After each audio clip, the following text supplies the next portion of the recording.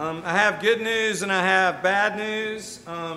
It is that season of the year when your rector loses his voice. And the good news and the bad news is that you may not be able to hear my sermon. And that's going to work out well for some of you and probably not as well for others of you. I hate, you shouldn't use that word, my grandmother said, but I hate to be interrupted. I really do. I hate having someone or something come into the middle of what I'm doing and cause me to have to change gears. Part of that is because there's a part of me that's a perfectionist and wants to get it just right. I think a bigger part of that is that I am a procrastinator, so just getting ready to start doing something takes me about 9 times as long as it should. So by the time I actually get around to doing what I'm doing, I don't want to be interrupted. When my wife and I were young parents, someone brought to our attention the 5-minute warning, and we used it with our girls when they were little. If they were playing or doing something, we would, rather than just kind of cut them off at the pass for what was next, we'd give them a 5-minute warning that we were getting ready to go take a bath, or we were getting ready to go to school, or we were getting ready to wash up for dinner. And the great thing about really little kids is they don't know exactly whether a 5-minute warning is 30 seconds or 12 or 13 minutes if you're a parent and you're not getting around to what's next. My wife figured out pretty early that 5-minute warning wasn't just good for the girls, it was good for her husband as well. She had done it 8 or 10 times before I realized what she was doing, because she phrased it differently, and I called her and I said, "You're giving me a 5-minute warning, aren't you?" And she said, "Yes, I am." But anyway, maybe you're like I am. Maybe you don't like to be interrupted when you're working on something, when you're at a task. It doesn't even really matter what it is. I think all of us, at some level, if we're honest with ourselves, we get caught up in our own stuff. We get caught up in our own agenda. We get caught up in our own to-do list. And we don't want someone from the outside coming in and interrupting that. Part of it is because most of us, I fear, I know, are just kind of self-centered and self-absorbed. We want to do what we want to do, when we want to do it, and how we want to do it. If you're like me, you're also convinced that you're always the smartest person in the room, and whatever you're doing is more important than what anybody else might want or need. I hate to be interrupted. In today's gospel lesson, there is an interruption. Look at it with me, if you will. Our gospel lesson from Matthew, which Kay just read to us. Simon Peter and Andrew are going about their business as fishermen, mending their nets, working. James and John are literally in the boat with their father, taking care of their business, feeding their families literally with the fish they catch, feeding their families financially with the fish they sell, and Jesus comes in and interrupts their lives. He doesn't just interrupt their day, he doesn't just interrupt the moment, he interrupts their very lives. At this point in Matthew's gospel, Jesus has been baptized. We talked about that the last couple of weeks. Jesus has been led by the Spirit to the wilderness to be tempted, and Jesus is now beginning his public ministry, going out and preaching, teaching, healing. He's getting the team together, calling the first disciples. It's an important time as he starts his public ministry. And as we look at today's gospel, look at it with me if you will, we see Jesus do a few things. The first thing that Matthew's gospel tells us in our passage for today is that Jesus heard that John was in prison. This is John the Baptist. a kinsman of Jesus, maybe a cousin, who had baptized Jesus just a short time earlier. And John the Baptist was in prison because he had rebuked Herod publicly for taking his sister's wife, Herod's sister's wife. And you don't get to rebuke Herod without some swift and significant consequences. And John the Baptist has found himself in prison.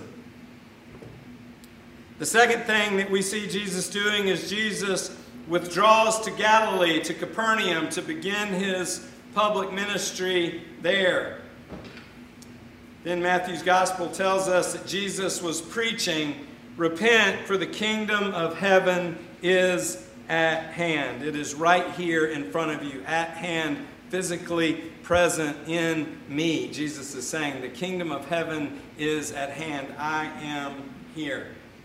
It's interesting that this preaching repentance is the same thing that John the Baptist had been preaching in the wilderness, a baptism for the repentance of sins.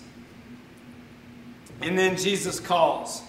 He calls the first 4 disciples. He says, "Follow me, and I will make you fishers of men." He calls Simon Peter and Andrew. He calls James and John, 2 sets of brothers, and I am struck always by the word immediately. It says it twice. Immediately they dropped what they were doing and they followed him. I confessed at the first 2 services today that sometimes when I get a call by God to go and do ministry, I am not so eager to do it immediately. These people left their lives, their livelihood. James and John left their father in the boat. There are days when I don't want to. I'll get a phone call that someone's in the hospital in the evening, and I don't even want to leave my couch in a movie that I've seen for 10 times. But immediately these men leave and follow. Friends, as believers, as the church, as the people of God, Christ calls each of us to follow him as well. We are invited and called to follow Jesus, but following is hard. Following is hard because following ultimately is an interruption to leading. See, we want to be in charge of our own lives. We want to be in charge of our own agenda. Following involves sacrifice. Following involves a giving up of self. Following involves giving up our ability to make all the decisions all day, every day, and we are not particularly good at it. Following, friends, means embracing the interruption when it comes. When that still small voice whispers in our heart to go check on someone, to call an old friend, to stop doing what we're doing in order to do something different that God calls us to. Following is hard. I tell people that my very favorite game when I was in kindergarten and first and second grade is I loved playing follow the leader as long as I was the leader. As soon as the teacher said it was someone else's turn, I turned away to the sandbox or to do something different. See, we want to do what we want to do. We're not willing to submit our will to the will of God. We're not willing to submit our needs to the needs of others. So, friends, just a couple of questions for us to wrestle with today, and I'm not going to give you the answers, but I want you to wrestle with these things this week. What might following God more closely look like in your life? What might following God more faithfully look like in your day-to-day life? And it will be different for each of us. God calls us to different things. He gifts us differently for different reasons and different seasons. So what does following look like in our lives? Number 2, what do we need to repent of? Jesus was preaching repentance. John was preaching repentance. Repentance literally means to turn away from something in order to face something else. What do we need to turn away from in our lives in order to follow Jesus more faithfully and more fully? Or a better way to ask that question is, what are the nets and the boats in our lives that we need to leave behind in order to follow Jesus? I imagine if you're like me, some of you know exactly what your nets and boats are. I know what mine are. They've been the same since I was in the 9th grade, and I hold on to them tight. I hold on to them tight. But what are the nets and the boats that we might be called to leave behind in order to follow Christ? Friends, interruptions are hard. Interruptions cause us to take stock. They cause us to leave our own agenda behind. But I think it's important for us to remember that God Himself, in the sending of His Son Jesus into the world, interrupted all of human history. He didn't just interrupt the day. He didn't just interrupt the moment. He interrupted all of human history and sent Jesus into the world to be sacrificed on the cross for you and for me, for His church, and for all who would believe and put their trust in Him. Friends, Christ's call for us is the same as it was for James and John, for Simon Peter and Andrew. It is a call to follow. And for good or for bad, it is an interruption. God calls us to Him through His Son, Jesus Christ.